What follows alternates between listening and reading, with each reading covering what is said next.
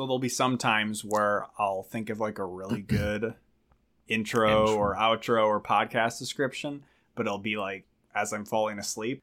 I'll remember. You always got to write stuff down. I'll remember that, and then I never do. Always have to write it down. But I remember that one. Welcome to a whole new pod, a podcast all about Disney Channel original movies, watching them and appreciating them. Appreciating, keyword here. Maybe not always loving, but we appreciate the craft that goes into them. I'm your host, Lucas Melby. And I'm Jacob Telejohn. And hoo boy, that last episode. It was a good one. We enjoyed Cadet Kelly, but maybe a little too much, too profusely, too voluminously, because that was our longest episode. I went through all of our past episodes, and especially for an episode without Sam on it. Sam was actually a little upset we didn't have him on for Cadet Kelly, but who knows how long that episode would have been if he was on there. So, and you didn't cut out too much from it, did you? I cut out about 15 minutes. Oh, okay. I couldn't remember exactly but it still how long was a long episode. But hopefully you enjoyed it. We'll make efforts to keep this hopefully of a more normal length, and in my eyes a more manageable length for editing. So we're not going to beat around the bush. We usually don't talk that much before we get into the movie, but all we'll say is stuff in the world's still pretty bad. But you know what? DComs have been good. They have. We're on a good we run are on here. Time is so weird as far as... No, you lucky we've dog. We've been in 2002 now for a couple months, but we've only done like 2 episodes. This is our third 2002 movie, but double teamed Cadet Kelly. Double teamed. Man, that was a good one too. In today's DCOM of Tru Confessions. We're on a good streak. And actually before that, 'Twas the Night we liked a good amount too. Bryan Cranston. Before that was Halloween Town. So... Halloween Town 2. So we've been on a good streak since Halloween Town 2. Oh, stop it. Halloween Town. I really felt that Halloween Town was missing half-baked ideas about time travel. But we're not going to relitigate past DComs. We need to get into this one. And it was a good one. I was pleasantly surprised with this. This is a DCOM unlike one we've had for a while. The last one I can think of like this would be The Color of Friendship. Yeah. I did not say The Color Purple this time. I was practicing that. Where this is, as sometimes you could talk about in sitcoms, where there'd be a very serious episode once a season where they deal with something like racism, like in The Color Purple. And in Tru Confessions, we are dealing with mental illness specifically. You just said Color Purple. I did? Yes. Well, at least you mentioned it, because there's like sometimes where, as I'm editing it, I'll hear myself misspeak, and I'll be like, can I edit around this somehow? And I can't. So, The Color of Friendship dealt with racism, and this deals with mental illness. Yeah. But Shia LaBeouf's in this movie, spoiler alert, is autistic, but they just say he's developmentally disabled. And that's still fairly accurate, because now they've moved away, I think, as far as clinical psychology and that sort of stuff, of it's autism spectrum disorders, and it's not so much just autism, Asperger's. It's more treated as a continuum where you can land somewhere on there. So we'll get into it with one of the weirder intros we've had, where it starts off with a very dramatic shot of, well, maybe it's more just kind of cheerful at first, but it gets a little more dramatic as the movie goes along, of 2 young kids, maybe 3, 4 they're not very oldest, walking around in this field with matching white shirts and overalls on. One is a girl, one's a boy. Spinning around, swinging hands, and we'll quickly put together, as we switch to more normal shots and get some narration, that these are going to be our 2 main characters, Trudy, also known as Tru, and her twin brother, Eddie, played by Shia LaBeouf. So we all know Shia, but Tru was also in another. She's a DCOM. Going way back. Yeah, back to like one of our first. Literally the first. Under Wraps, she was, I don't remember her name. No. We looked up her name. It was, I don't know. But she did look familiar, but it was almost like familiar in a way that she looks like do I know somebody that looks like her? Yeah. But I guess maybe the connection my mind was making was to from Under years Wraps. ago, yeah. So yeah, they're using yet again another DCOM star in one of their DCOMs, and this is this Shia's first? Nope, second. No, second. He was in Hounded. That's right. I can't forget Hounded. Oh, man. You talked about, as we were finishing up the movie, that you felt this movie was lacking a little Shia. So was Hounded. He was kind of underutilized. I don't even really remember him much in it. We had Ed Bagley Jr. kind of do the heavy lifting as his father in that, and he was good. So as I briefly mentioned, we get some narration because, of course, this is the DCOM that's kind of over what could best be described as archival footage of Tru and Eddie. Just, I don't know, they're on the swings. Eddie, I think, is at some sort of Special Olympics type event. There's a lot of that throughout the whole movie, like you said. Well, this is finally, they have an in-universe justification for the main character to be narrating the entire movie. Good point. The closest besides this would have been Quince, where that essentially was, I'm just telling you a story. It made you look. It made you look. It was all a lie. It was all a dream. It was all Quince. Yeah. So Tru, as we learned from her talking, is she just loves her camera. That's where all this archival footage is apparently coming from, even though some of it includes her and Eddie in a single frame. But being shot by somebody else. Who is this somebody else? And we never learn. So then we cut to her and her friends returning from school, which is by ferry. They take a ferry. And he's not kidding. Like, that's a thing. They take a ferry across some water, land, and then get on their bikes to go home. Yeah. And as they're doing this, her talk about... So she loves the camera, but she also just loves kind of the glitz and glamour of television and movies. Paparazzi. Where she says, hey, wouldn't it be great to live in a sitcom? Because everything would get wrapped up at the end of the episode and everything's all cool. And her friends are like, but that'd be kind of boring too.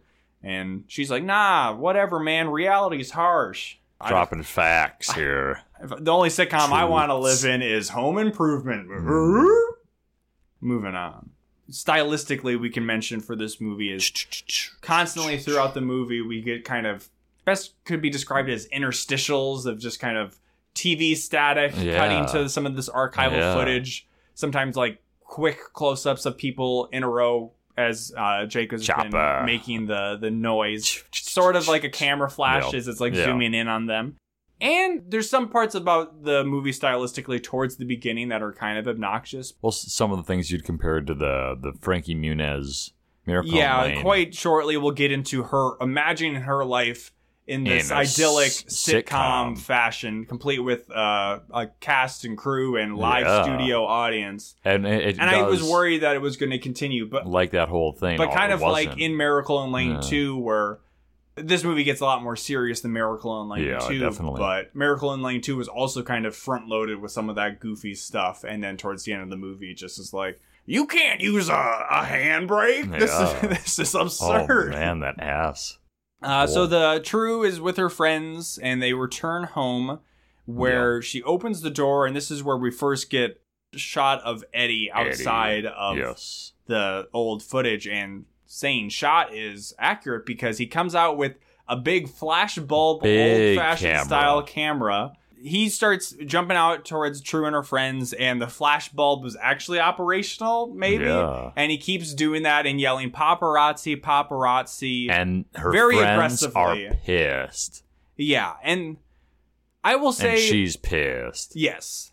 Tru and her friends are both taken aback, and her friends are just basically like, see ya. Yeah. We're getting out of this because this is like her mom shows up and says, oh, what's going on? And Tru's yelling, saying, Mom, blah, blah, blah, stop. No. And it's all chaotic. And honestly, if I was in that situation, I would probably want to go home too. But this is like the only time we ever see her friends kind of just like, ew, like we don't like this dude. Like after this, they just seem fine with it. Thankfully, they are nice to Eddie. Yes. And up front, we can just kind of talk about Shia LaBeouf's performance as Eddie. It seems that I don't think Shia, I always, for the longest time as a kid, I just never really separated what was his real first name. Shia LaBeouf. Shia LaBeouf, just one clear statement. Yeah. And we had Leonardo DiCaprio and What's Eating Gilbert Grape playing some kind of developmentally challenged and character. I think he played well. I thought he should have got an Oscar for that role.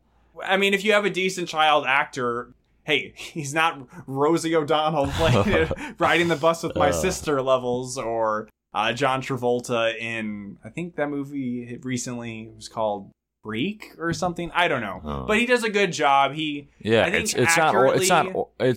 he doesn't do it over the top. Yeah, I think he accurately displays some of the mannerisms of at least autistic people that I've experienced in life, and it doesn't feel too over the top. Some of those like little tics where like he hands and kind of twist them in some different ways when he's talking. Maybe some of that could be looked at as stereotypical. Does like a lot of like blinking, stumbling over his words. Yeah. Which, hey, coming from me, you don't need to be developmentally challenged to stumble over your words sometimes. But so I think it's not exploitative or anything like that. And I think we will come into some situations where the plot of the movie puts him into some scenarios where it feels a little like, I don't know, this maybe is a bit much, but his portrayal in the general sense, I think is pretty good. Good, yep. So then after Tru gets done arguing with, she argues with her mom where basically she's like, Eddie, you just treat him like he's the best. He gets away with everything. If I did any of the stuff he did, you wouldn't let me do it. And this movie is, I think, pretty realistic with its character portrayals and growth, where me and Jacob both had the sense where she's lived with Eddie her whole life. She should be used to some of his autistic antics or whatever. Yeah. But she's also will learn, I think she's a freshman in high school, so that means she's young. 14-ish. And you know what? Sometimes teenagers are angsty little shits. And that's what it is, too. Maybe she just reacts to him based on what's going on in her personal life. You know, maybe she can take it, or maybe she can't. Understandable. Maybe not relatable, but understandable. Yeah. But it does not make Tru an initially likable character. No. But unlike some other DCOMs we've watched, like Cadet Kelly at the beginning of that movie, where she just seems you're maybe actually supposed to like her. I don't think you're supposed to necessarily like Tru at the beginning of this movie, which is asking a lot for a movie where it is named after a character and that character narrates the whole movie. Exactly. So as we mentioned a little bit earlier, we here get a daydream of what Tru would view as her ideal mom, where it's in the trappings of a sitcom, but an older style. Feels like Lucille Ball. Or the Honeymooners, where it's just like 50s style dresses and sets. Her mom's just like, oh, your fashion sense is so great. I wish you would give me $100 allowance. And then the audience laughs because while it's supposed to be a sitcom, there's not actually any real jokes being involved here. Because they have like the applause or laugh. And this crowd is very into this fake show. They love it. They are uproarious with their applause. Yeah. But then she comes in and says, my life's not a sitcom, more like a soap opera. My question is, as a 14-year-old girl, how much is she watching? How many soaps are you watching? Are you my mother? And based on what I understand of soap operas, I don't think anybody would continue watching it if it was a fairly realistic portrayal of a family dealing with a child with autism and not, murder, sex, backstabbing, people coming back from the dead, evil twins, that sort of thing. Oh my. Then we find out that Tru and Eddie's dad is a neurosurgeon, which Tru thinks is gross because brains. Ew. Which is not usually, I would think, what kids would think. Cool. Eddie seems to think it's cool, as we'll see a little bit later on in the movie, to operate on a brain. Yeah. I think this is where we kind of introduce what I would think of as a burn book, but it's kind of just like her own personal scrapbook of true stories, top secret, and a lot of very late 90s, early 2000s lettering, and she says some story about baby sharks attacking each other. And then it shows I don't know, how would you describe that? It just shows like her notebook comes to life. The shark eats the other shark. And she does not go baby shark do. Thank God. But like her shark eats Eddie's shark, or she slams. Or does he? I think eat Eddie's hers? Shark maybe eats hers, and then she slams the book and goes, "No!" It was weird. The book, and just especially we get her where she. It's unclear what really the purpose of her video is, but I guess back then you didn't necessarily have a purpose. No. Kids would just make their own movies for their own pleasure and to do with friends. So she just is essentially vlogging, where she's just talking to her camera, but it's not like she does anything Is this like the first time we see her sideways TVs too? I think so. She's got a very very cool, artsy room, very cool kids room. Yeah. Almost, I got some iCarly vibes. Maybe just some of that might just be the technology where she has a setup where it's like she has her camcorder that has the screen that can face towards her so she can see like the viewfinder. Is this when we got that really weird scene, or did we get that earlier where they just like cut between like all the different cameras? And I think like, this is all over the place. I'm basing this on my notes, but I think that's what my notes are trying to get at here. It was weird. It's kind of hard to describe. She has a setup where she'll see it in the viewfinder of the camera, but then she also has it connected to her computer. So that's where it's like, whoa, she does she do something with that? But then she also has some weird artistic installation TVs in her room. Stacked sideways. Yeah, on she one has another. Some kind of shelf that contains 3 CRTVs on their sides, but they just shoot them vertically. So we just see them on the side. So when she's talking about, I fucking hate my life to her camera, we're seeing all these different cuts between the camera, her, but she's always sideways, like you said. Sideways she's TVs, sideways and it's a little overwhelming at first. No. Thankfully, these kind of stylistic flourishes they get a little more toned down. Yes, they wean out very quickly. That night, Eddie is setting out the table, the dishes for supper. And he wants to put down spoons, but Tru asks Mom what they're having, and whatever they're having does not require spoons. He must have learned, like, the placement of that, because he mentioned somebody's name, like, oh, somebody said that this goes... He mentioned his teacher's name or something, that, I think, is something that's very accurate to autistic people, as they they like routines a lot, and... You know, if they have an idea in their head or they've learned something a way, they are very stringent and specific about doing it. So Tru doesn't want to put the spoons out because she's got to do dishes that night. Yes. Where, it's like, if the spoons don't get used, I'm just talking from personal experience. We just put them back away. If I'm putting away my dishes after I've eaten off of them, I didn't use a spoon and I know that, I'll put the spoon back in the drawer. Yeah. Also, their dad's a neurosurgeon. I would think they'd have a dishwasher. And not need to wash spoons by hand. And even if you do need to wash spoons by hand, that is basically the easiest dish to deal with. Yeah. But the mom is arguing, or she's arguing with the mom again, and the mom's like, fine, I'll do the dishes. That's not the point. And True. And I believe this is here where she says, she gets her camera and says, note to self, when I make the movie about my life, remind me to cast somebody else as my mom. Zoom in on her mother's face in shock. Which is a very mean thing to say, but she's also, hurt. If she made a movie about herself, Tru wouldn't be playing herself. That's also true. That's not how movies about people work. Generally, I can't think of any examples off the top of my head that involve the actual person still being in their own movie. Tommy from whatever. Oh, he doesn't play himself, but does he? In that... in the Disaster Artist. Yeah. What if the Disaster Artist just had Tommy Wiseau playing Tommy Wiseau?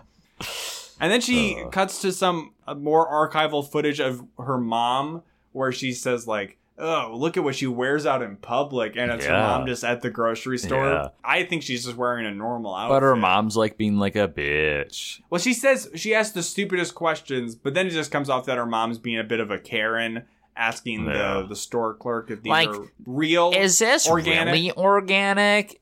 And then she just like waits, and the guy like looks at her like in disgust, and she's like, would you put this out here? Are you just trying to like sell it to like conscientious people like myself? And the guy's like, fuck off. And he just which I didn't really think would have been a thing 18 years ago, but I guess organic falsehoods were still a thing back then. And she just like, but the store clerk was bad. Yeah, he literally didn't say a word. I worked in a grocery store. You would not get away with that kind of customer service. Yeah, ignoring her.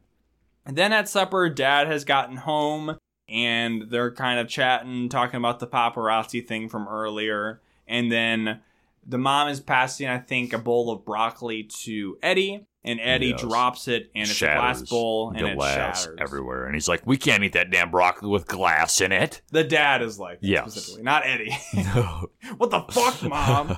But yeah, the dad gets super upset, and... Not the first time, not the last time. So we're getting these setups of relationships where Tru's kind of got some tension with Eddie, also with her mom, and the dad, in true decom fashion, is a bit of a dick. Yeah. But... it's actually warranted. We only really ever see him as a dick. And that is purposeful. Yes. So this is the part where she does talk about the baby sharks.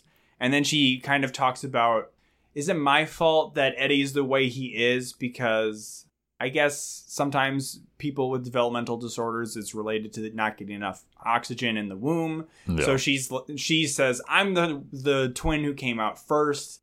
Is it then my fault? If I came out second, would Eddie be the normal twin and would I be the challenged one? So she's working through some stuff. And then we see that her room is apparently across the way. It's really weird how that house is laid out. So her window is looking out to the room where Eddie's in, and his window is right there. At first, I thought, like, do they just keep him in, like, a separate guest house? Like, what is happening? That's where he lives in Hounded, kind of. Yeah. So, yeah, that, especially as you get older as two teenagers of the opposite sex, like, gotta keep them separated. Yeah. Oh. Anyways. She hops onto her computer and goes to what is essentially, I said, like a Yahoo Answers site. Yeah. But I guess it turned out to be just health questions, which probably was a little bit better than in 2002 than now, where now don't go asking my body questions. Exploded, everything. Get lots of expert advice. Goofy answers. But she's asking for help with Eddie just to kind of come up with ways to help him feel more normal in the world and help him just live a better life or something like that. They should have had a trolley answer to her question. Maybe not, though. Sure, yeah. It's probably best. We'll get to some of that later. Yeah. Some of my favorite stuff. Then at school, we learn and meet hot junior Billy Meyer, who is the crush and fixation of Tru. But Billy seems like a total shit.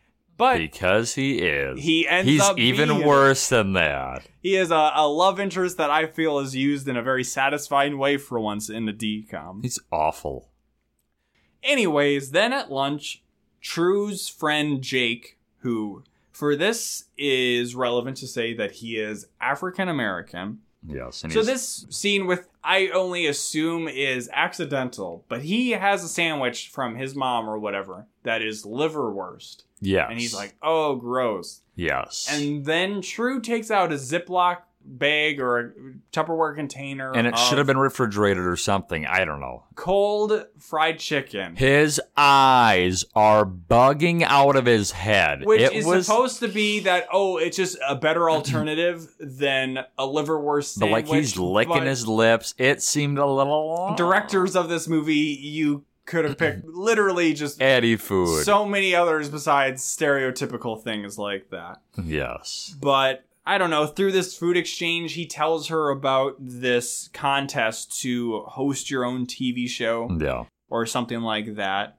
So she comes home and is really excited and tells her mom about it. And her mom's like, I don't know, if you should try, you might not You might not even win. Do you understand that? You might not even win. Did seem kind of unsupportive of the mom. Yeah, she has like her moments where she's like really understanding of Eddie and the daughter, obviously, but then there are moments that she does kind of seem like a little like, I don't know. The mom's not perfect either. No, and that's the point of the movie. We're not all perfect. But then she's trying to come up with the title of what her show could be, and she's... I don't know. Tru Wants to Be a Millionaire, NYPD Tru.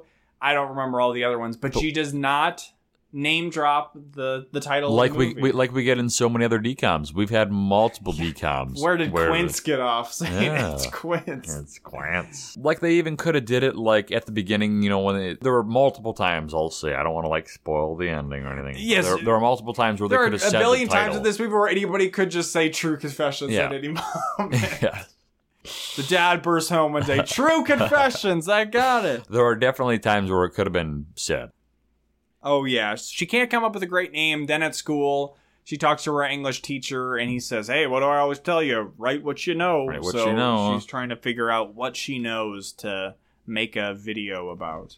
No. At work, we see Mom scrolling through, I guess, this medical questions forum. Because she was going to look up something... Oh, yes. She was looking up something for Eddie for music classes. Yes, and then she's like, well, I came across... And how did she know it was her daughter? Because she signs it Tru. Oh. Like, I don't know if it was like Tru T or like whatever her last name is, but she does say Tru. Okay. So that's how she knew it was her daughter. And but also, I think Tru refers to Eddie by name, saying like, my brother Eddie. Oh, okay. So she's seeing this post and she's talking to her coworker. And I couldn't tell, because she had something typed up on it. I couldn't tell if she deleted it or if she submitted it. So she must have that submitted. is her sending a response. Yeah, so she must, because it like disappears off the screen, and I don't know if it was like deleted or sent, but yes, we do find out. Maybe it's purposely ambiguous for the surprise, if you can even call it that, later on. Well, it kind of is too, because I mean, at first we don't really, If you're maybe not a child, it's pretty obvious. I mean, Dee Dee's But she's talking to her coworker, and her coworker is like, "Oh, you're lucky she's still living with you." But the mom is upset because Tru used to come to her directly with these concerns, and now she's just throwing it out into the internet for anybody, for bikers, for old women, for 50s housewives. So then back at home, we get a fun scene, but I think a little too elevated with goofiness, where Mom and Tru are already in the kitchen, and then Eddie comes in with a lab coat and doctor's instruments. Yes, he's ready to drill. And he says, Dr. Eddie reporting, and then he goes over to a watermelon and says... And they're like playing along with it. Yeah, they're not like so it's a cute moment him. with the family where they're making kind of drilling noises or saying like, paging Dr. Eddie. So and like the sister just starts screaming. Yeah, when which is maybe a little terrifying. He plunges this like brain tool into the watermelon. I couldn't tell if he was actually... So it's kind of like a corkscrew thing where he's operating on this watermelon, but I don't know if it actually was going into it. I think it was in the watermelon. I couldn't tell, but somebody who didn't even want to tell whether it was going in the watermelon or not was Papa. Papa, brain surgeon, came home and was like, pissed. "The fuck is this bullshit? These are my damn heirlooms from my father. They're antique tools. Antique tools." He's pissed. Is this what you think of me? You think I'm busting my ass going to work every day just drilling into a fucking watermelon? At least they didn't have Jake, her friend, show up in this scene. Oh my god. I was like, was Jake over for supper? So he gets very mad, and then Eddie actually drops the watermelon. Well, Eddie's like, what do you say? I'm not a doctor, and then like, he's like, you know what, I'm not a doctor, and the watermelon explodes. He drops it on the floor. Yes, it explodes, and then he says runs off. Doctors are mean. Is that what he said? I think he says doctors are mean. Some of it gets a little just, mixed in the crying. Because he's like crying, yeah. And then he just runs away. And I don't know if the dad feels bad now. I can't remember if he was feeling bad. Yeah, because then we see him talking to his mom or his mom. The mom, where mom says, "Hey, you scare him because you're a fucking dick all the time. Yeah, you're always monster. At like 11, you're always like 0 to 60 all the time." Yes. And then the dad says, "Well, you baby him." And they get into a bit of a disagreement where we need to raise the bar. Yeah, he is... And I can understand, I'm sure, when you're becoming a father and you're going to have a son or whatever, you have all these ideas. You want him to be normal. You want to be able to play catch with him. You want to be able to all those kind of show things. Your porno mags to him. Just stuff like that. Okay, speaking about your own personal experience. I mean, Jacob was an only child, so maybe I missed out on some of that stuff that my brothers got to do with my dad. But I thought this was fairly realistic where the dad, especially because he's a very successful professional. Yeah, he's a freaking brain surgeon. Probably has higher standards for his that he says, children. Well, if we lower the bar and we just settle for where he's at now, then that's where he's always going to be, because they say, oh, well, we didn't think he was going to make it to a mainstream school. But he did that. But he was able he's to making make progress. there. And the mom's like, well, maybe he just won't. Maybe this is just where he will be, So that's the kind of tension we get with them. Yeah. And then pretty close to this, we see the dad taking Eddie out to play a game of catch at the park. And dad is strategically placed in front of like woods and just a lot of foliage.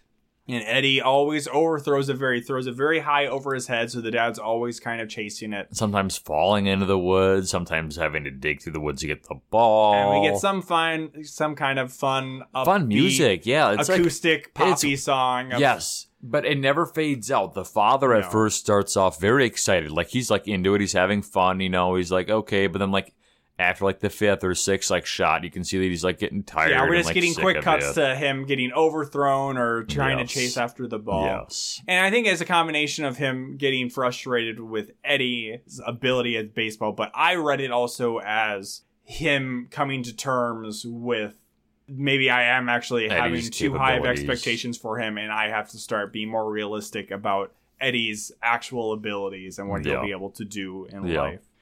But that's just me. Some people don't get that interpretation. But out of this, Eddie gets a hot fudge sundae, I think. The dad just is like, you know what? Fuck this. It. Let's go get ice cream. Yes. I'm like, that's what I Win-win. should have done. I never played baseball, and my dad never said, let's go play catch. But I should have just, purposely just overthrown and said, all right, now let's go to Dairy Queen.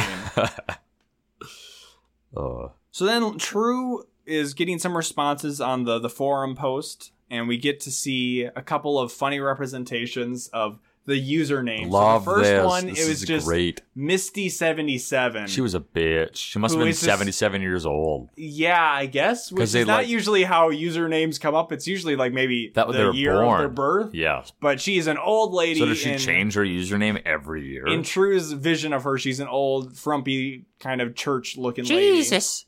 And she says, you're not going to be able to change who Eddie is, but I think if you it's have... in the Lord's hands now. a better sense of faith that will help you get along in life. And then Which didn't seem like overly crazy. What was like the sound they faded her out with? I don't remember. I think it was church bells? Maybe. It was another kind of just like those quick cuts, like snapshots of like her face. It was very kind of spooky. I think they were like church bells that faded kind her of out. reminding me of like Dexter. Yes. Where he's, taking pictures of like a dead body or something. And then we get the best character of the movie, the personification of Chopper L.A. Yeah. Who's just a big burly biker guy. I think my son's got what your brother's got. Well, our school board was really great, so hopefully the school board can help you out. Go with God. And it's like, vroom, vroom, vroom. I'm like, hey, that was decent advice. Is he sitting on a motorcycle? Yeah. Yes, he is. He's sitting on a motorcycle, and yes, instead of the church bells, now it's like vroom, vroom, like revving, and the But then we get, apparently, the better response that comes from Dee Dee, who is envisioned as kind of the perfect housewife. Yeah, the perfect 50s housewife. She's in a nicely decorated kitchen. She's walking out with a pie. She's kind of cute. Me and Jacob were quite taken by Dee Dee. She's kind of cute. Okay. Not like Dexter's Laboratory Dee Dee at all. No. Dee Dee. I'm trying to look up if I said like what Dee Dee says. She fades out, I know, by saying, well, you can come and talk to me anytime, Yeah. She just gives some like good advice, and it's like, okay, this is clearly her mom saying these things, but Tru finds whatever she says very profound. Yes, because she like prints out pictures and sticks it on the wall of what she thinks this woman looks like. So yeah, it gets a little it's really weird. Where they never address it. I feel like it must be like a deleted scene or something where in a later scene in the movie we actually see the actual actress and setting of Dee Dee in her mind as a picture, just a printout, normal picture on her door. So you can kind of imagine what the scene would be where she's kind of projecting this response onto this apparently image that she likes. Yes. And that becomes Dee Dee. But without that context, it's very weird. Yes. And it's not like she has a picture of Chopper LA or Misty 77 up So I'm there. guessing, it's just a show that she likes watching, and then she just thinks that it's this person. It's not like she just Googled like 50s housewife. Weird oversight by the set decorator or something. And it's not like Dee Dee is using this character as like, like a profile picture. No, this was certainly before that. Yeah, exactly. Weird. Tru is still fixated on the contest, and I don't know, through talking about like, what do I know? And she sees Eddie trying to undo his bike lock or something, and then she says, "Oh, I'll do it about Eddie." Yes. And then she has to hop back on the ferry to go back. Yeah, she to like school. ditches her friends. Yeah, her friends bring Eddie home now. They do, which is quite the responsibility. Because the friends are good friends. Yeah, I know Jake, the one friend, plays baseball with them at some point. And it goes quick from like, oh, we got to get out of here. We never really actually introduced her friend. I just said she was with her friends. Her two main friends are Jake, who we talked about most importantly in his scene at the lunch, and I think the girl is like named Helen. She's in it less than Jake is. Less than Jake. That's the name of a ska band. Oh. All right, that's the end of the episode. That's it. So then Tru gets back, and she's got a bunch of books, heavy, big research books in. That she drops on the ground. And then her dad picks them up and helps her get through the door. And then I feel like this scene gets a little too ridiculous, but oh yeah, it does. I can't speak to living with an autistic person, but Eddie comes out and is rollerblading in the house. He's like, Dad, look, I'm doing it, yeah. And the dad is you hear glass shattering several times. Eventually, but most of the time during this, the dad is kind of like, cool, yeah, good job, Eddie. He's not like pissed at But then him. he starts to get a page from his pager. Yes, then he gets a phone call, I think, yeah, too. well, I think he's calling on the phone. That's what pagers do. You know, they give you a phone number to call. True. For True Confessions. apparently blowing the mind of this millennial and also the Zoomers and whoever else listening to this episode. Pager? Then the doorbell rings, and wouldn't you know it, it's Billy. Asshole Billy. The hunk Meyer. The hunk. Doing a grocery delivery, which I guess was a thing for rich people back then. And he looks like... Not just during COVID times. Like when she greets him at the door, she's like, oh my God. He never seems nice at all. But he seems almost embarrassed that he's seeing...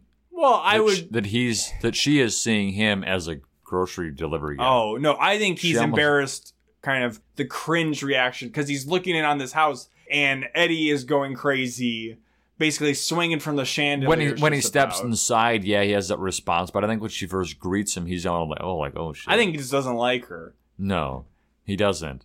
So then he comes in, Eddie knocks over one of the bags of groceries. True's trying to pick it up. Eddie runs over her finger. Yeah. There's oranges spilled out on the floor. And he's like, I gotta fucking get out of here. I gotta get out. Where's my money? Pays him real quick. And yeah, it's just so overly chaotic. Yes. It ends with the mom coming home and be like, what the fuck's going on? The dad saying, hey, you gotta take care of him because I gotta go back to the hospital. Is this when Eddie's eating carrots? And he comes up with a bundle of carrots and says, hey, True, what's up, Doc? You get it? And I don't, Bugs Bunny is a Warner Brothers character. I don't know if they've done this before, though. If there was a Warner Brothers movie where they mentioned, I don't know, if somebody said, Gorsh or... Gorsh, Gorsh, Mickey. Like Gorsh. Okay, Donald. I don't think Disney would be very cool with that. No, they probably should have sue their respect asses. And say, you know what? Bugs Bunny, maybe more iconic than some of our characters, but we're going to use him right now. But because kids would recognize that quote. Oh, absolutely. Yeah. So it's not like you can't. Who are you trying to fool, Disney? Yeah, it's like you said, oh boy, nobody said a fucking Disney. Yeah, I thought if somebody just does a Donald Duck voice or something. Jacob's original rise to viral fame. I was like, should we go into that? I'm like, nah. We don't need to. We'll save that for some other time. Another time. Story time. So yeah, she gets so upset with everything going on, and especially, I guess, with the carrots, because he kind of puts them towards his mouth, that she grabs the carrots and shoves them down the garbage disposal, turns it on, and Mom's like, what the fuck? And she said, it was Billy Meyer, Mom.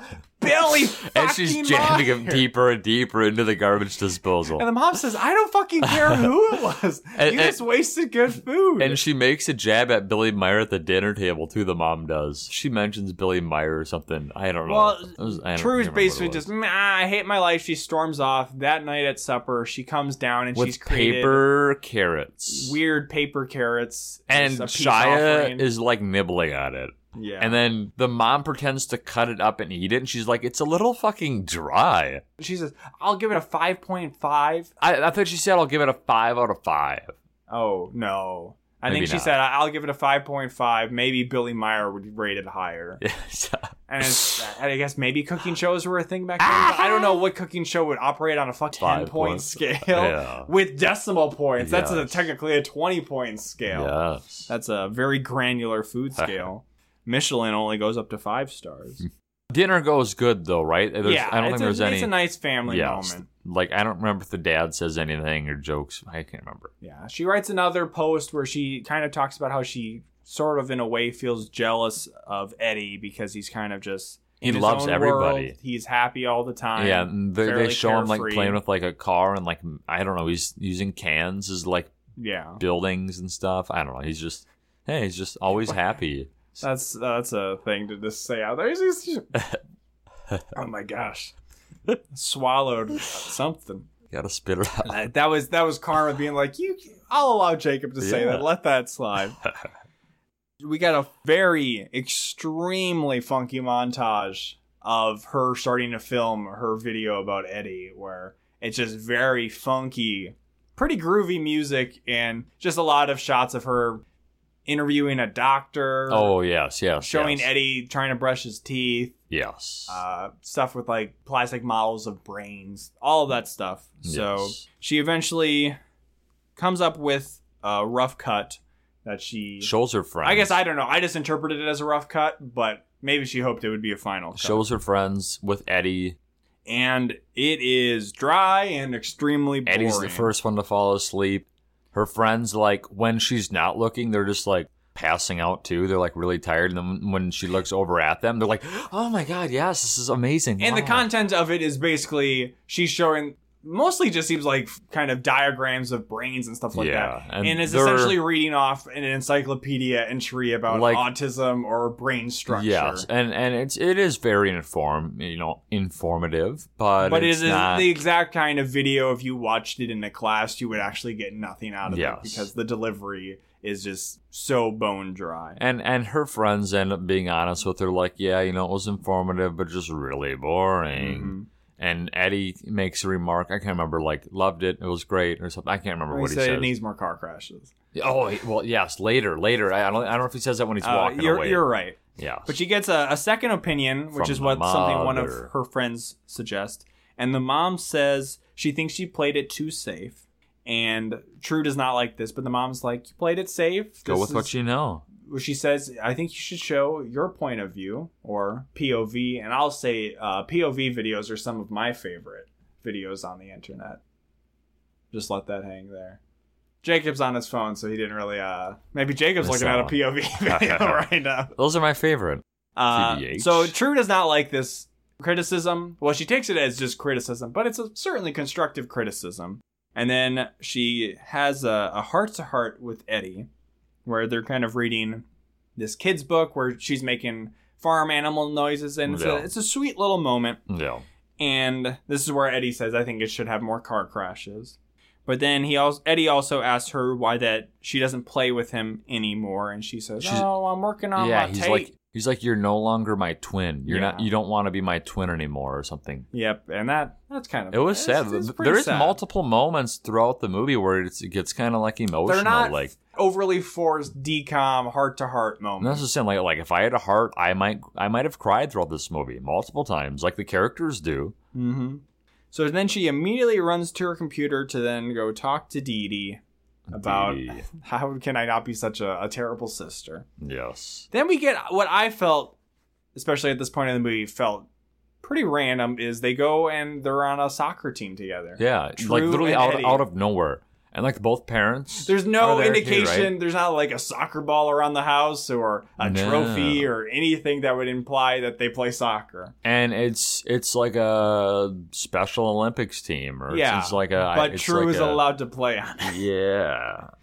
Once we get to the end of the movie, it'll be kind of clear why this scene is there. Mom and Dad are recording. They're recording this scene from the stands, which is the most important part of this. Yes. Well, but because. Also, They work together. You are correct. They work together. And yes, it's kind of just played up here that we haven't really gotten a ton of them being twins. And they're dribbling down the field. There's narration from Tru where basically she just says what the Bella Twins would call in the WWE as twin magic, where they've got some kind of telepathic link. Yeah. And something we haven't really talked about, but calling back to the beginning of the movie where we see them as young kids walking in the field, we start to see that being cut back to again throughout the movie, especially when they're sleeping. It'll be like Tru sleeping, and then that dream will show up, and then we'll fade out of the dream to Eddie sleeping. So it's kind of implying that they're sharing this kind of dream, whether it's supposed to be taken literal or not. It is thematic because as the scene progresses of them as kids, Tru's little version gets lost and she's separated from Eddie and she can't find him. Yes. So it is maybe a little ambitious for a decom, but I think it turns out pretty well, and it certainly tries for more than a lot of decoms. Yes. In this scene, they do end up scoring a goal. Eddie does score a goal. Yes. They're dribbling, and then twin magic comes out. She passes to him, and he has a good shot. The goalie's having to dive to try to block it. But he scores, and it's a happy moment. Parents are finally happy. Dad's finally happy for once in his life. My son's good at a sport. Yeah, sign him up. Too bad I be damn fucking soccer. Soccer, that's some bullshit. So then Dee Dee sends a response to Tru that says, hey, you know what? Just show your true self. True. All great artists have to take risks. So essentially what the mom had already told her, that you're playing it too safe, take risks. But since it's coming from Dee Dee, it's, wow. How'd you come up with this? Yeah. Where we'll eventually get the reveal that the mom is Dee Dee too. The mom makes that exact same comment, right? Something like that. She makes the exact same comment that. But so it's funny where she gets out. the realization later on that she realizes her mom is Dee Dee because her mom says something that Dee Dee says. Yes. But she doesn't make the connection that Dee Dee could be her mom. No. That Dee Dee is saying something that her mom literally just said to her because Dee Dee is somebody, not her mother. Got a blind spot. Does not like mom or dad. Well, I guess maybe she doesn't. Maybe she just doesn't True like her. just is gushing about Dee Dee. Yes. Telling her like a lot. Like she's telling her girlfriend. mother. Well, and she even tells her mother, like, God, this Dee Dee really, like, gets me. You know, but her friend says, "Couldn't he be a 500-pound fat man in his mother's basement?" But then she's like, "No, she just gets me. She's real. You wouldn't understand." Yeah, really loves Dee Dee. Then she pulls out some old tapes. Now that she's supposed to be not playing it safe, she's supposed to take risks. She pulls out her top secret box of tapes. The Dark Eddie tapes. Yeah, where it's just a lot of footage Eddie. of Eddie in uncomfortable situations. Some of it's fun, them kind of playing around. Yeah. It was like it'll a mix. be specifically. There's a scene where they are at a grocery store and they're checking out, and Eddie wants to buy some candy. But they're leaving, and they're not going to buy candy, and he just starts really getting aggressive and it's angry. Eddie and the sisters, so we don't know. This is the scene we talked about. We don't know who's filming this. Yes. It's confusing. That becomes very questionable. Because the mom or dad would be getting involved, obviously, so maybe it's just one of the friends. Maybe and then we get Jake. another scene of the dad getting upset during supper because Eddie spills some water or milk or something. Yeah, and we see this scene a couple times throughout the movie, actually. And that one, at least, is set up that she had set the camera on a shelf, like because hidden, at the kinda... end she goes and turns it off because she's like, oh, dad's fucking freaking out again.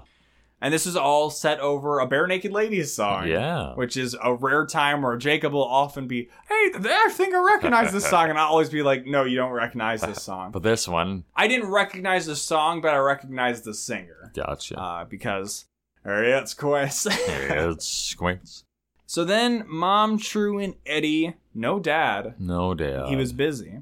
Always busy. Take a trip to the beach where Eddie tries to fly a kite and really struggles. Yeah. And he makes some comments about how he thinks... This kite is stupid. This kite is retarded. Yep. And actually, in one of those old tapes, we see some kids at school they throw a ball at his head and they're like, stupid retard or something. Exactly. And, So he has that... He has the connection that, like... Stupid and people retards. call him, stupid or retarded. So then he's kind of putting that out onto other things. Yes. Like the kite. So the kite was acting stupid because it couldn't fly, so it was... So then he thinks it's his fault that it's not flying, and he starts to cry. No. And Tru is just sitting on the beach this whole time. Just filming him. And she, makes that comment, towards other situations like this. Like, God, I wish I had my camera. Does that make me a terrible person? She's just like a complete sociopath. Yeah. Yeah, I don't remember Mom. She does say something like, oh, maybe there's just not enough wind, Eddie. But... Yeah. And then Tru is watching the footage as they're coming home that night. Eddie's sleeping in the back seat. And she shows it to her mom, and she says, I think people are going to laugh about this. I'm just too self-conscious. I don't want to put it out there. And the mom is just like, no, you gotta take risks or whatever. And then Tru's, you know what? You kind of sound like my friend Dee Dee. She's so great. I know what you're gonna say. She's a 500-pound fat, sweaty man. And then the mom she's just like, speaking of Dee Dee. Yeah, she doesn't say anything about it. No, this movie is like, actually, let's hold the reveal of Mom being Dee Dee for 2 minutes. About 2 scenes later. Yes. Maybe even like 1.5 scenes. Because the next scene, basically, she mails out her tape. It's all done. So then she goes home after mailing the tape to tell Mom, and then the mom lets slip. She lets slip some kind of Dee Dee-ism.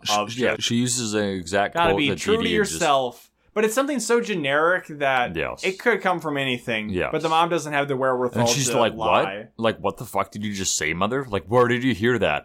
Where did you hear that? And Mom's like, So So Tru, Are you her? You're her? You're Why would you do this? Would you just do to say I'm stupid, and then you'll use it against me? It's just weird. What are you going on about, Tru? Why is she getting pissy? Down. So she's just mad at mom now. She's very mad. She says, she'll never talk to Dee Dee again. Storms away.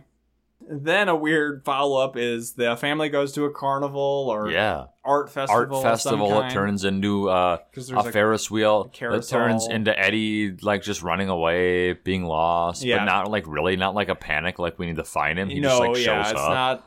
It's not that kind of. He shows up with a new hat on his head, and he's something in his hand. So Tru says, "Where did you get the hat? Did Mom buy it for you? No. The boys on the bridge. Did you steal it? No. These people gave it to me, so they go to this. We got to give it to them. Bridge, and I think Shia says Billy Meyer. Yeah, which I feel like they could have just had this big reveal. Yeah, and it was kind of shocking for me. Yes, very.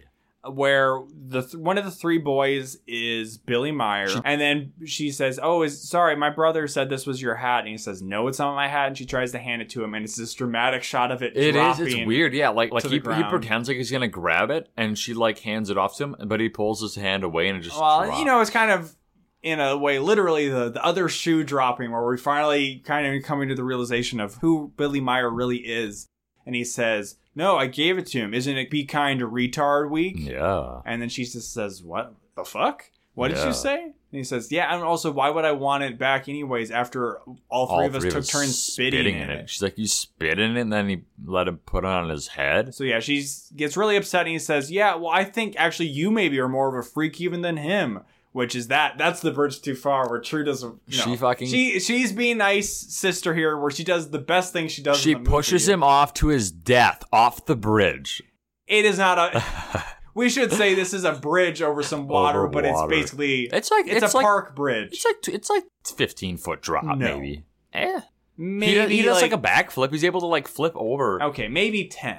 He does a flip. He falls backward in the air, but it's lands in the water. Creek. In a park. Yes. It's very low stakes. I wish he did. Also, Billy Meyer, he's a super athletic hunk, so he's going to be fine. He'll be fine. He could have landed on his head, and he'd have taken that like a professional wrestler. And that was great. I wanted to push him into the water. I wish his friends would have laughed. Ha ha ha ha. No, that would have been too cliche. Now the bully's been thwarted, so now we're going to be friends with Trudy. Yes. No. But later on in the movie, we see him applauding her. Do we? Yes, when she's announced over the loudspeaker. Oh, well, that doesn't even count. Okay. So then at home, Mom tries to make up with Tru, but she's too pissed about Billy, where she's like, Billy fucking Meyer, Mom! He spat in his hat! But no, everything's perfectly fine. And it's like, okay. Oh my God. If I was the mom too, I'd be like, okay, Tru, just go on. Go off, I'm gonna go make supper or whatever. And then we get, I think, a very ridiculous scene that is kind of unnecessary in some ways, but it gets us to a good moment in the end where they go to this huge, positively gigantic library. It has 6 floors. Yeah, where I know New York Public Library or something is very big, but New York Public Library doesn't have this atrium room that just goes straight up, and there's this 5 or 6 floors, layers, and it's all open. It's like an open air, very modern looking. It's got a nice. I don't know if this 2 elevators in it in some Canadian city, but yes, there's elevators. Play a very important. It's not even clear why she's there, because she was doing research earlier with those big books. I think she's just there with Jake and Eddie. Yeah, that's it. But why? Kids don't go to the library that often for kicks. Eddie's reading some kids' books. Yeah. And he needs another because he finished it. So she tells him where they are. And then here we see him at 4 racks. There's only 4 racks of children's books. Yeah, there's only 4 carts of children's books in this whole entire library. Huge library that happen to be right by the set of elevators. He drops a book naturally, and then some dude just kicks it into the elevator. Yeah, this is and he crawls into it. But some then real baby's day out shit. Yeah, he crawls into it, but then we immediately see this whole thing packed with people. We don't. How is he crawling through all these people? I think there's a scene. I don't know. Maybe it's in Fantasia 2000 or something, where a ball goes into an elevator and a kid follows it in, and then everybody bounces. Yeah, it's pretty ridiculous. So then he gets off on the floor where everybody else is. I think that's on the base floor, and then He just is wandering around and he's lost, and then immediately finds himself surrounded by bookcases. Shelves. And believably, he gets very upset and starts to scream. He's running down. Well, at first he runs down all these aisles and aisles, and he doesn't know where to go, and then he starts screaming. The whole library. True hears him 5 floors up. Yes. So her and Jake come down, but before they can get to him, he gets cornered. A very mean librarian. Yeah, he gets cornered, and he's like, "Shh, little boy, shut up. This is a library. Shut up." And he backs him into a corner where the shelves just like collapse on top of him. It knocks a bunch of books in, almost like the metal shelf onto his head. I was like, "Oh shit." So then the librarian is just like a huge dick, because Tru eventually gets there and he says, this is a library? Get him out of here. Maybe you should go outside. And it's just, I don't know how an adult like that could not just put it together that clearly this kid is, because he's like, where's my sister? I need my sister. I need my sister. Well, maybe before that he wouldn't know, but like after, like he runs into the shelf. And like they're like hugging him. Yeah, it's like that would be clear where like only a huge dick, mean, serious librarian would say. And Jake's like, what the fuck, man? Can't you see they need a moment? And fuck even off. after and that, he's still, this is unbelievable. Yeah. I'm going to have to reshelve like 30 books here. Oh my God. But then he says some more thing, and then he kind of seems like understanding, like, okay. No, he's just begrudging, like, sure, I'll give you time. Yeah. Because he really is just kind of like, I want to reshelve these books. Yes. But then we get really, probably the second or first most emotional scene, where that's where I like this final dialogue, but the lead up to it is kind of just whatever. Where Tru's comforting Eddie, and he says to her, I'm tired of being different. Yeah. And she says, oh, well, everybody's different. different. But no, Tru, I'm real different. And she goes off in some different ways. Like, if you weren't different, you wouldn't be get my a bunch brother. of extra help. And basically it comes down to, because you're different, that's what makes you so special, and that's why I love you so much as my little brother. Yeah. Oh, getting choked up now. Sad. Oh my God. And then she starts to cry. And then I he's start like, to cry. Did I make you sad? Are you sad, Tru? And she's kind of like, no. But she doesn't really go like, these are happy tears or whatever. No, yeah. But I thought this was a genuinely emotional, well-acted scene. Jake's in the background wiping tears from his eyes. Oh, yeah. I'm like, Jake, you? Me. But yeah, it's a very emotional scene, well acted by both Shia LaBeouf and yes, it is a good scene. Under Wraps girl. Not Gilbert. Immediately follows up with her talking to her dad, where she tells her dad that in the moment she wished she could have had her camera. Yeah. So she could have filmed Does that him make me a bad down. person? This is where she makes. And I would say a resounding yes, that would make you a bad person. Or that was your immediate feeling. Yes. But that kind of gets into, and they don't really get into it any more than that, because the dad says, oh no, you're fine. But that is interesting, where she's essentially making a mini documentary about her brother.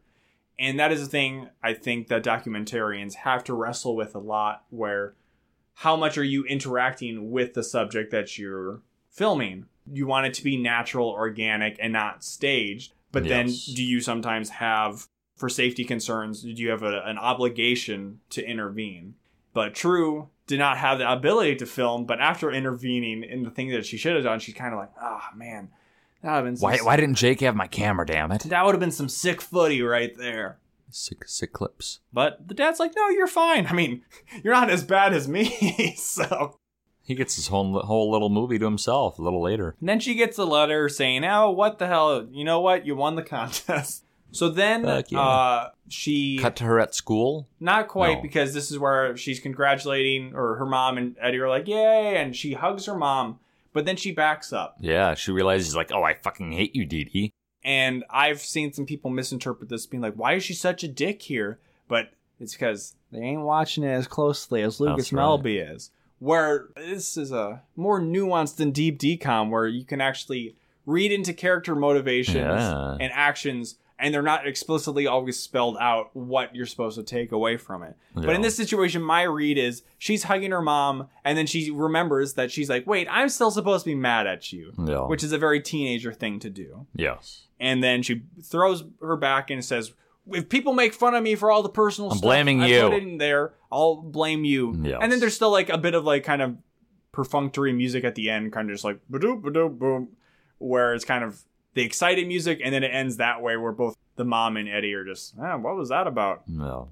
Trudy, am I right? We don't know either. So that was my take on that. Then at school, the principal makes a school-wide PA announcement to say, hey, our student Tru has this program that's going to be on television. This is everybody where we see the one dude like clapping. Yeah, so the class everybody's kind of like, oh, that's cool. And we do see Billy Meyer do kind of very begrudging, slow clap, golf clap kind of thing. So then it's the big night. Tru's gathered with her family and friends, but wouldn't you know it, isn't it always the case with those big, rich, professional dads that they're always not there when they need to be? Because the dad is at the hospital. Yes. So then we get to see the show. It's not dry and boring like her first draft. It's much more stylized in the way that of a lot of those interstitial cuts we've had. Yeah. We even see some of the same footage. Lots of shots of sunflowers. That was something I forgot to put in my notes, but I just remember that there's lots of shots of sunflowers, which I feel like is a very late 90s, early 2000s aesthetic. I feel like there's a Hanson music video. I don't know if MMMBop has sunflowers in it or something. I think it does.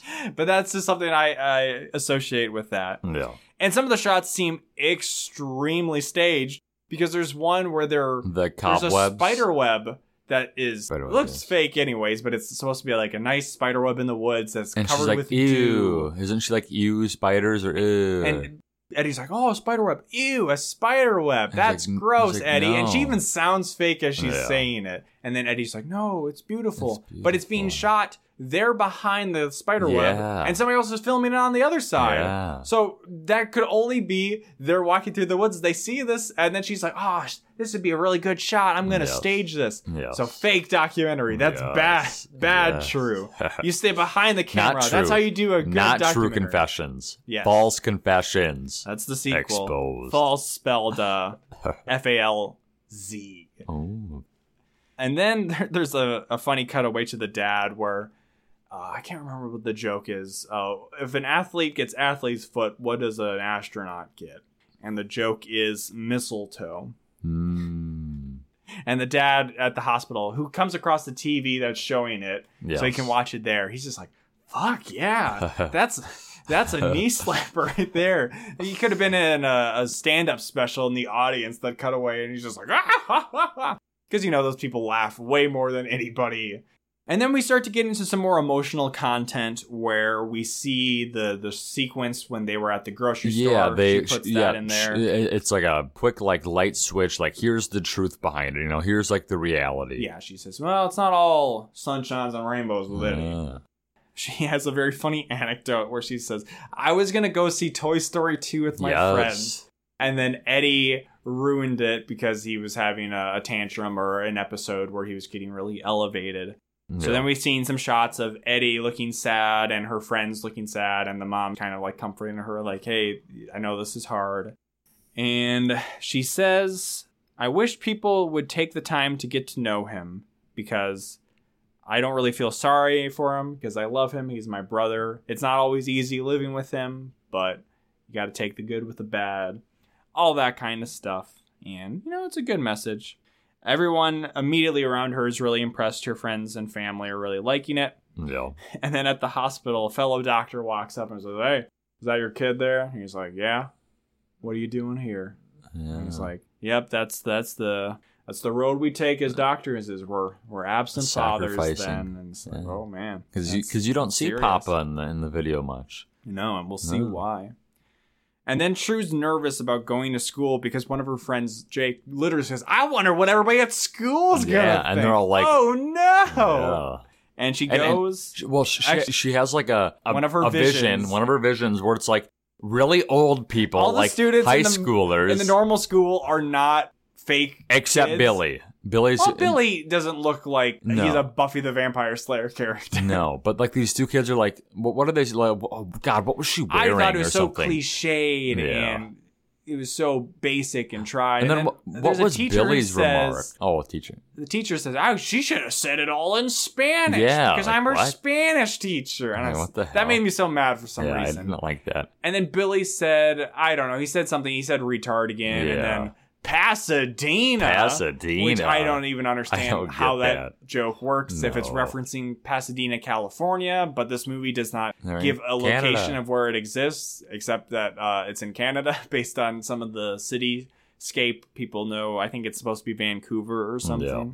But nope, she goes to school and everybody's complimenting her and Eddie because they walked in together. And then everybody just stands and claps. Yeah. And then they walk off and they're like, arm wrapped around each other's shoulder, being like, yeah, I want it. Everybody claps. They lift them up and they're like, Rudy. Eddie.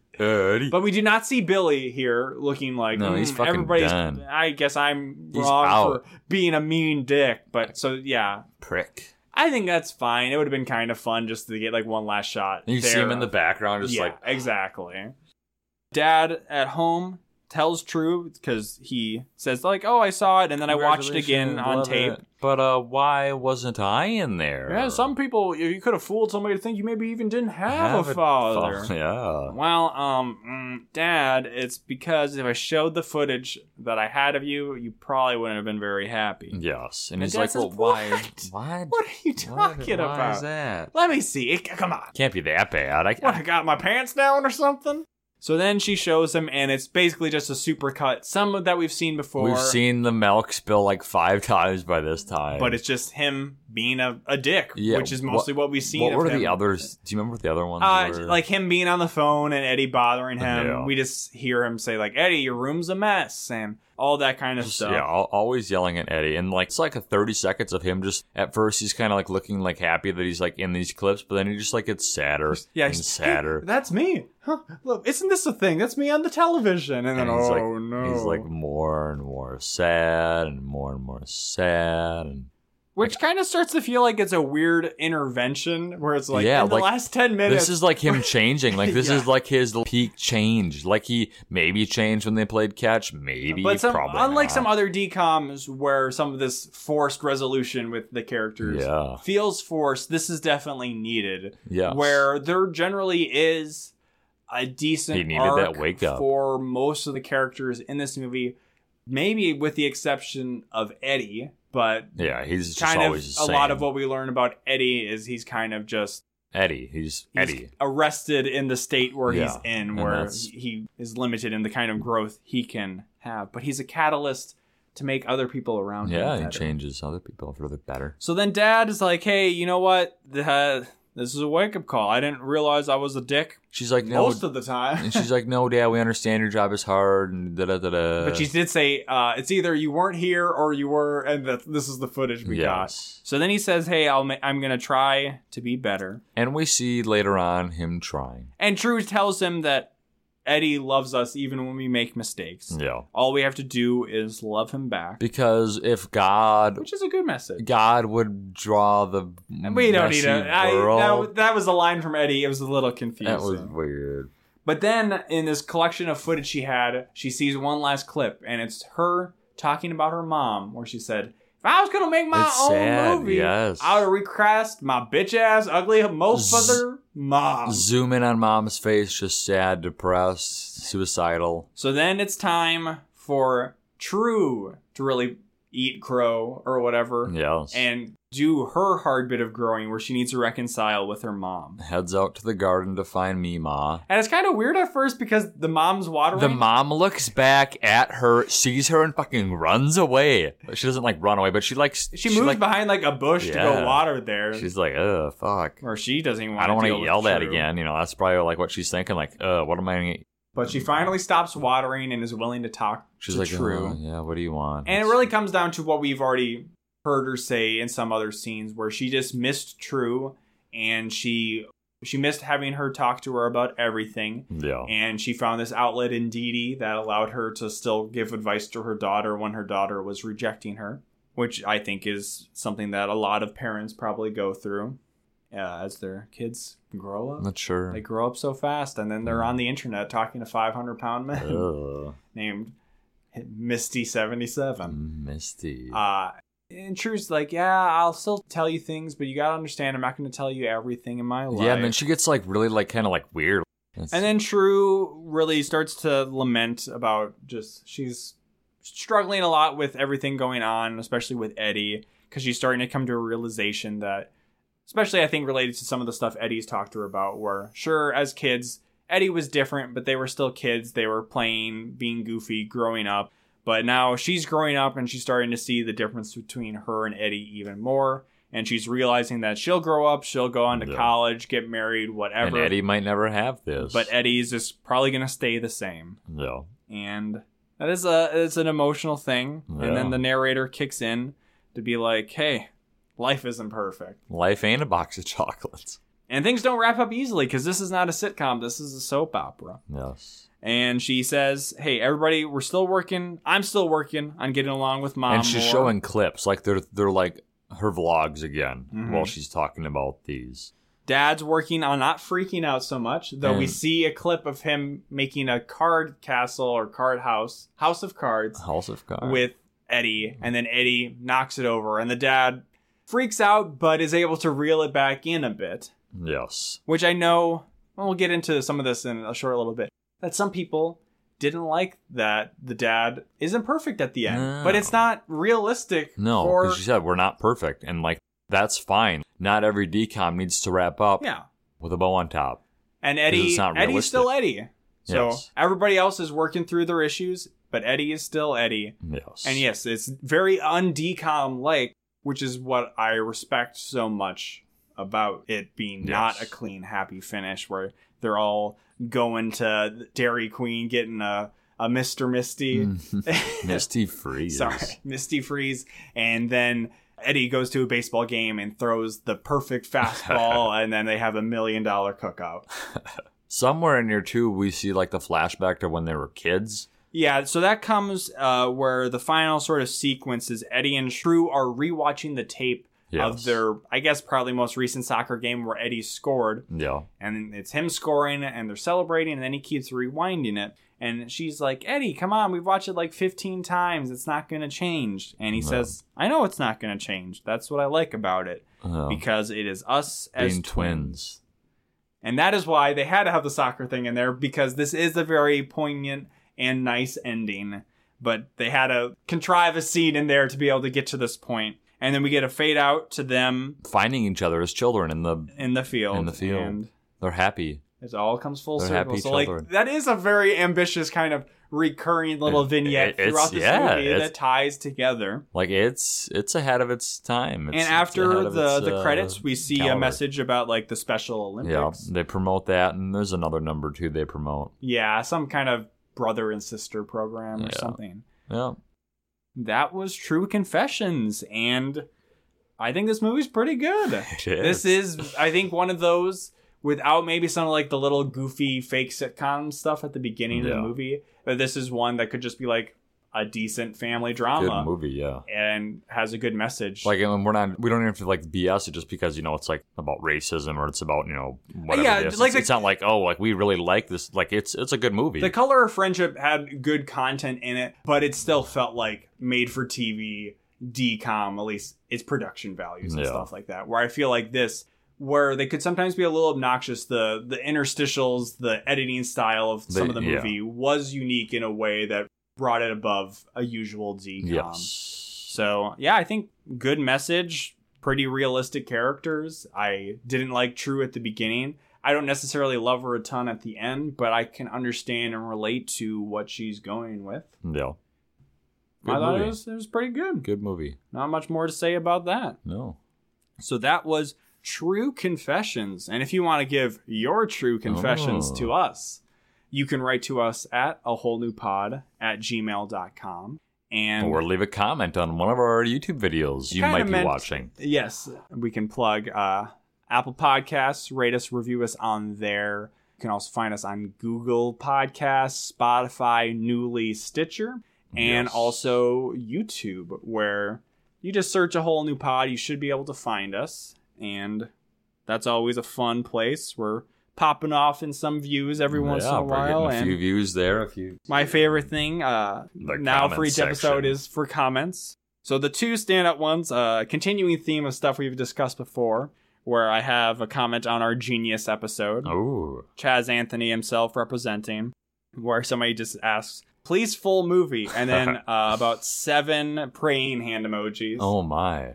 the second comment we've got that people wanted the movie. Oh, at least like probably Maybe like the more. fourth or fifth. Yes. And then on Motocrossed, somebody commented, "Hey, I need to see the fucking movie."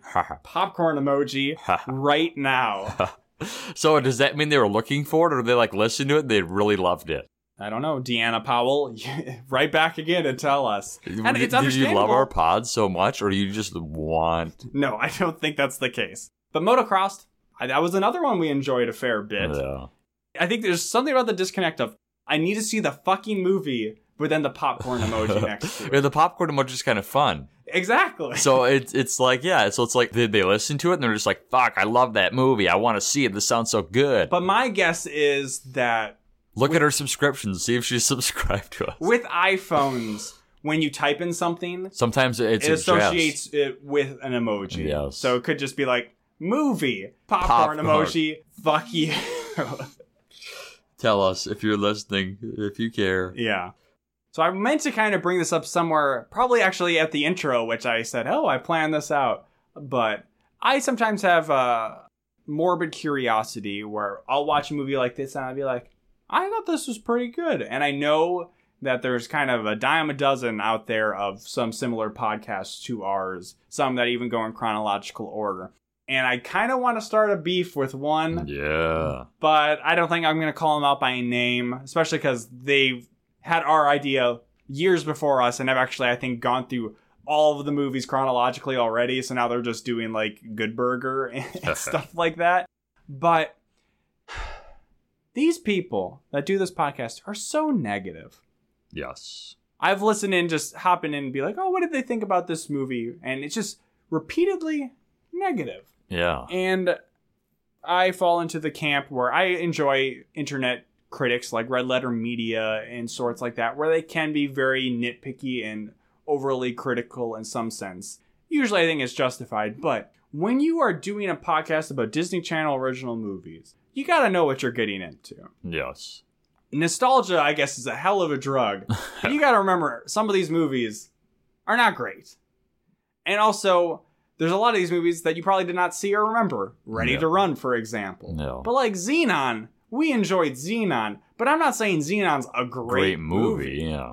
It's good on the grading curve of Disney Channel original movies. Whereas this, something like this, or even like Cadet Kelly, or Don't Look Under the Bed, I can feel slightly better about being like, this is a movie that could exist outside the trappings of the Disney Channel. But these people also have the audacity to assign a score to the movies at the end of each episode, out of 10. Yes. That sounds just ridiculous to me. If you think it's ridiculous, you can check out my Letterboxd account where I will assign star ratings to all of these movies. I think Cadet Kelly, I did like 3 stars. Oh, wow. Because the way I look at it is like 3.5 stars is like a good movie. 3 stars. Out of 5? Out of 5. Yes. Well, that's important to say, too. Their rating was out of 10. Yeah. And it's just like, they gave this movie Tru Confessions. Most of them gave it 3 out of 10. Yes. Or lower.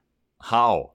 Why? What world are we occupying where we are basically taking on the exact same mission, doing the exact same thing, and coming away with such vastly different opinions? Yeah. And then I was like, okay, to compare, what is probably our least favorite, or at least the one where we feel the greatest disconnect with people? The 13th Year. So I checked their video. They also have stuff up on YouTube, but I was listening in. Most of them still rated the 13th Year like 3 out of 10. But I overheard them say they thought the effects of the 13th Year were pretty good. Yikes. And like those, they're like, yeah, they still hold up pretty well. I'm like, oh, we're rewatching the same movie. So then I listened to our old podcast where we talked about the effects at the end, and I just found that funny. You know, some of our old episodes are actually kind of good. So I don't know. I just find it kind of depressing. I think this is a genuinely good movie that tries for something that not a lot of Disney Channel movies do. I think you had mentioned, too, that it's not just like these guys that like look to just nitpick hard. Like there are other people that just like to just kind of rip them apart. Yeah, I mean, that's certainly the popular trend with horrible YouTube channels like CinemaSins, where something that is horrible about the democratization of something like movie criticism through something and like you said, there are some bad decoms that are just like too goofy, or they're just dumb. Ready to Run. I rated that on Letterboxd 0.5 star. The lowest possible rating. But yeah, they're just like dumb movies, or and I can see why you'd be like, oh, this is just kind of like a waste of my time. Like you didn't really get anything. There wasn't like a message there, It was just kind of meh. This is a grander discussion, but the advent of YouTube film criticism or just Twitter film criticism or whatever is people think, and I'm not saying we are qualified to be like critics, but there are people who have the tropes and the vernacular, the terms where plot holes and MacGuffins. And they're using that. Dissonance. And like people mislabel plot holes and so much. I'll say, especially Last of Us Part 2, I thought the game was fine. I enjoyed it plenty. People were throwing around, there was a billion plot holes, so I just typed in Last of Us Part 2 plot holes Reddit to find this giant list of somebody like, these are plot holes. And it was mostly just stuff that characters did that they didn't like. Like, people take these terms and it's ruining popular criticism of these things because people just don't know what the fuck they're talking about. Yeah. But they feel like they're equipped with these terms their to opinions use it that way. Yes. These people didn't like this movie, and what frustrated me the most is I just kind of skimmed through parts of their episodes. Yes, they were mad like with something like the dad, he was still a jerk at the end. Literally, as this is happening, the line is, we're not perfect. This isn't a happy ending. Yes. And it's like when they're so just missing the point of the movie, and when it's an actual like good, realistic message that is pushing the envelope for Disney Channel original movies, it frustrates me when these people probably would wish there was 4 more Xenon movies, even though they'll probably not like Xenon Z3 that much because Protozoa got recast. Oh my god, my childhood. You're ruining my childhood, Disney Channel. Zoom. I guess I don't really know ahead of time if there's more serious movies like this, like that one. I don't know. About like the girl on the aircraft carrier. I feel like that's probably going to be more Cadet Kelly kind of shenanigans. I can't. And I mean, now we're getting Zombies 2. Which now they're getting really I am still very excited to see Zombies 2 because on Disney Plus, and all it is like, these 2 characters meet some werewolves, and I'm like, I want to get there. But I still got to respect, life isn't perfect, and you got to take... It's more interesting with more flavors, and I certainly don't just need variations of fantasy magical shit, sports shit, or fantasy magical shit shoved into sports shit, which is how it mostly seems to come out with DCOMs. No. So the end theme of what you should take away with this is, I'm not tired of DCOMs. No. We feel like we're on a good stretch right now. We're enjoying a lot of these movies. We got a fucking Lindsay Lohan movie coming up. It's a mystery movie. Get a clue. What? And I'm enjoying them. I feel they're varied. So yes, I'm sorry. Don't take this away that I'm frustrated or tired with the episode or the show, no matter how much I complain about having to edit it. No. But know that I am hopeful that these DCOMs will continue to be interesting. But in the back of my mind... We don't mind the occasional bad movie. I'm just tired with mainstream, or just not mainstream, but like public film criticism. Yeah.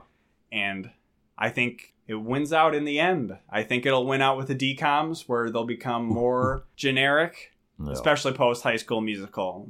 Then they get a formula that they're after. But even in mainstream movies, Marvel, it's the lowest common denominator, but it's very popular, and some of those movies are good. Some of those movies are pretty formulaic. And at least something COVID has given us, that no movies are coming out anymore, so we don't need to deal with new Marvel movies right now. Yeah. But hey, my constant subscription to Disney Plus gives us the opportunity to pay an additional $30 to watch Mulan. Fuck you, Disney. I'm not doing that. $30? $30. Why? On top of me already paying upfront for 3 years of Disney Plus. Why? It's a good question. Why not like 7 or 8 like a movie theater? Because then a family gets off for free. When the whole point of streaming services is they want you to pay for it forever. So if Mulan's a great movie and you want to always have access to it, they should just only put it on the service. And that's actually, Disney Vault's already a thing. That's really bad. All right, we're getting. Well, that's I'm also tired with Disney. I'm not going to lie with that. That's like really bad. $30. That's stupid. Yeah, I'm just not going to see it. Also, Tenet. If they release that digitally, and I understand Christopher Nolan is an auteur, and he filmed it with IMAX, and that's how he wants it to be seen. I understand that.